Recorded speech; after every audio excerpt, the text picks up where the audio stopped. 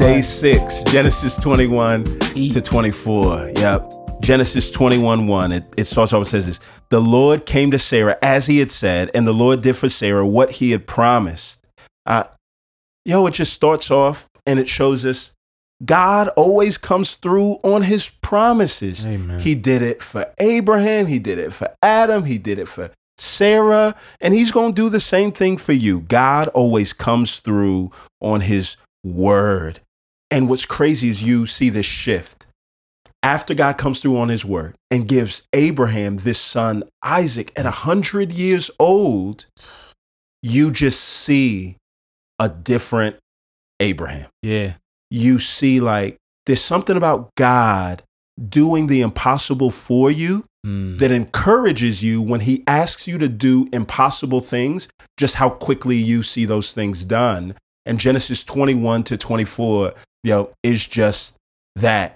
God gives him a son in his old age, and then God tells him, send away your son Ishmael. Do it. God saw Abraham was distressed, and God says, I got you. And so it says, Abraham gets up early in the morning, sends him away. And then God comes and God says this, all right, I know I promised you. Woo, that's the part. I know I promised you. Ooh, yes. That blessing would come into the world through this son you waited 25 years for. Wow. And God says, here's what I want you to do. I want you to surrender to me the very source of your hope and joy. Oh my gosh. We can't imagine that. That's amazing. Nah. And Abraham, this man who struggled with faith through his life, said, all right.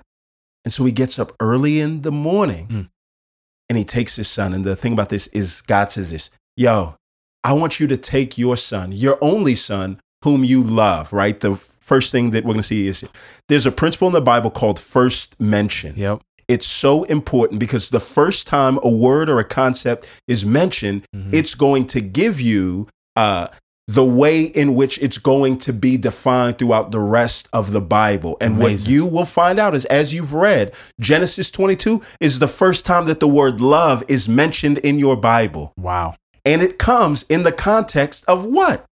A father being asked to sacrifice his only son. Yes. Preach. John 3:16, for God loved the world. For God so loved the world that he gave up his only son, that whoever believes in him will not perish but have eternal life. Abraham, Hebrews is going to say this. Abraham experienced God bring his son from a dead womb. So he knew when God asked him to give up the thing that he valued the most, that God was able to resurrect him. Yes. So he goes and is getting ready to offer his son, and God provides an alternative, a substitute, a ram in the bush, and Abraham brings his son down. So here's the trajectory of Genesis 21 to 24, and here's why we mean that it all points to Christ. This is the flyover. In Genesis chapter 21, the promised son is born. Amen. In Genesis chapter 22, the promised son is offered up to death and experiences a resurrection from the dead. And in Genesis chapter 24, this son comes back and takes his bride. Y'all, that's the story of Jesus. Amen. Jesus was born.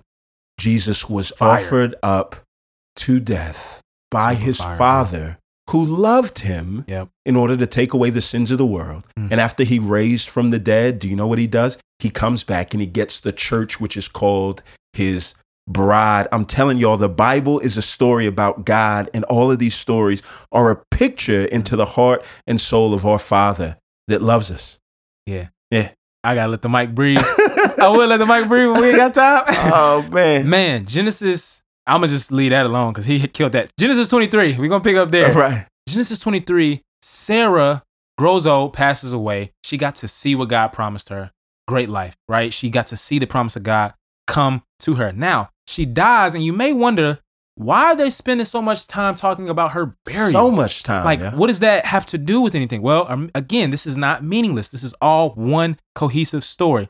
In the ancient world, burial was super important. So people believe that an improper burial would make it impossible for the dead to join, their ancestors in the afterlife. So they had this real concept of the afterlife. And therefore, to leave her with an improper burial would be to leave her uncared for and unhappy in her next life, in eternal life with the Lord.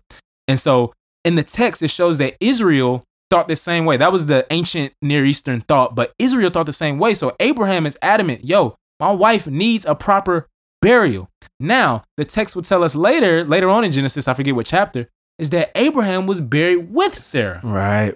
And we'll even learn later that, when a person died, they will always say, yo, make sure you take my bones with my ancestors. Right? Because they had this concept that they would be with their ancestors in eternal life, the afterlife, and with God. And so Abraham is like, no, I know where she's going, right? So I want to send her off well.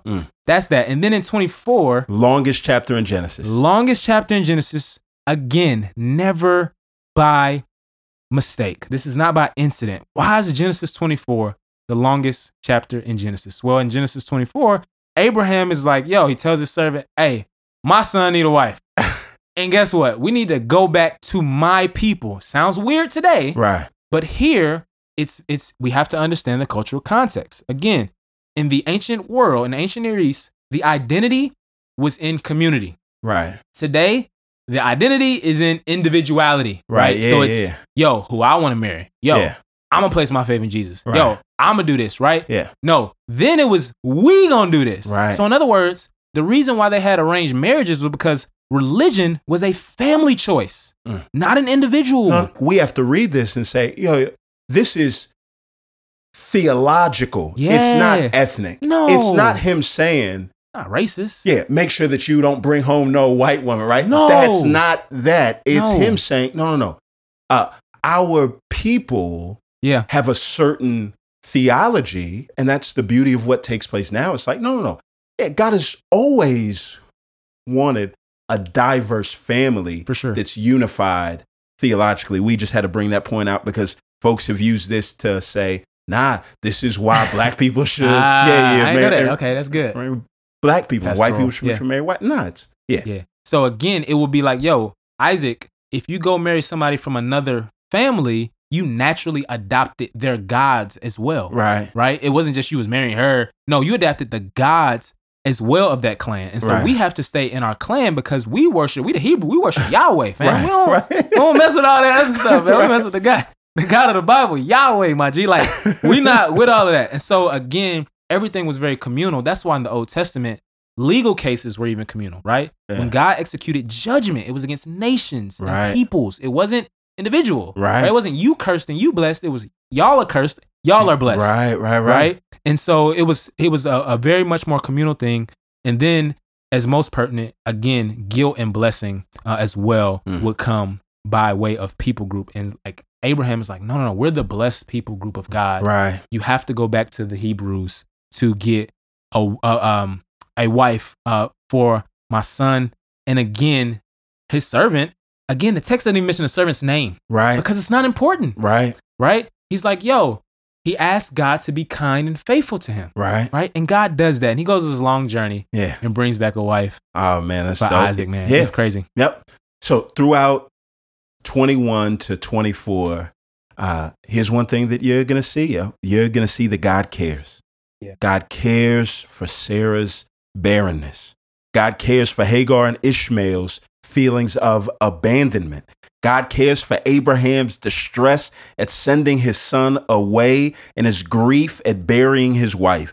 God cares about Isaac's grief when it comes to burying his mom and provides him with a wife to continue on in this promise. God cares, yeah. And towards the end of chapter 24, Rebecca, who would be Isaac's wife, is sent off by her family. And this is what they say in verse 60.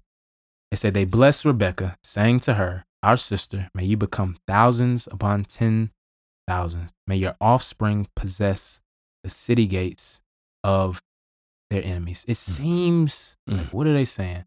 They had a concept that, no, you're going with the Hebrews. Right. And yeah, they worship Yahweh, and you are going to have numerous offspring that is going to lead to Jesus, right? You guys will, again, conquer your enemies throughout Israel, right? Throughout the Old Testament. But ultimately Jesus is going to conquer the ultimate enemy, crush Satan's head. Amen. And the gates of hell will not prevail against him. Yeah. All right. This is the end of week 1. Thanks for tracking with us. We'll see you all on Monday.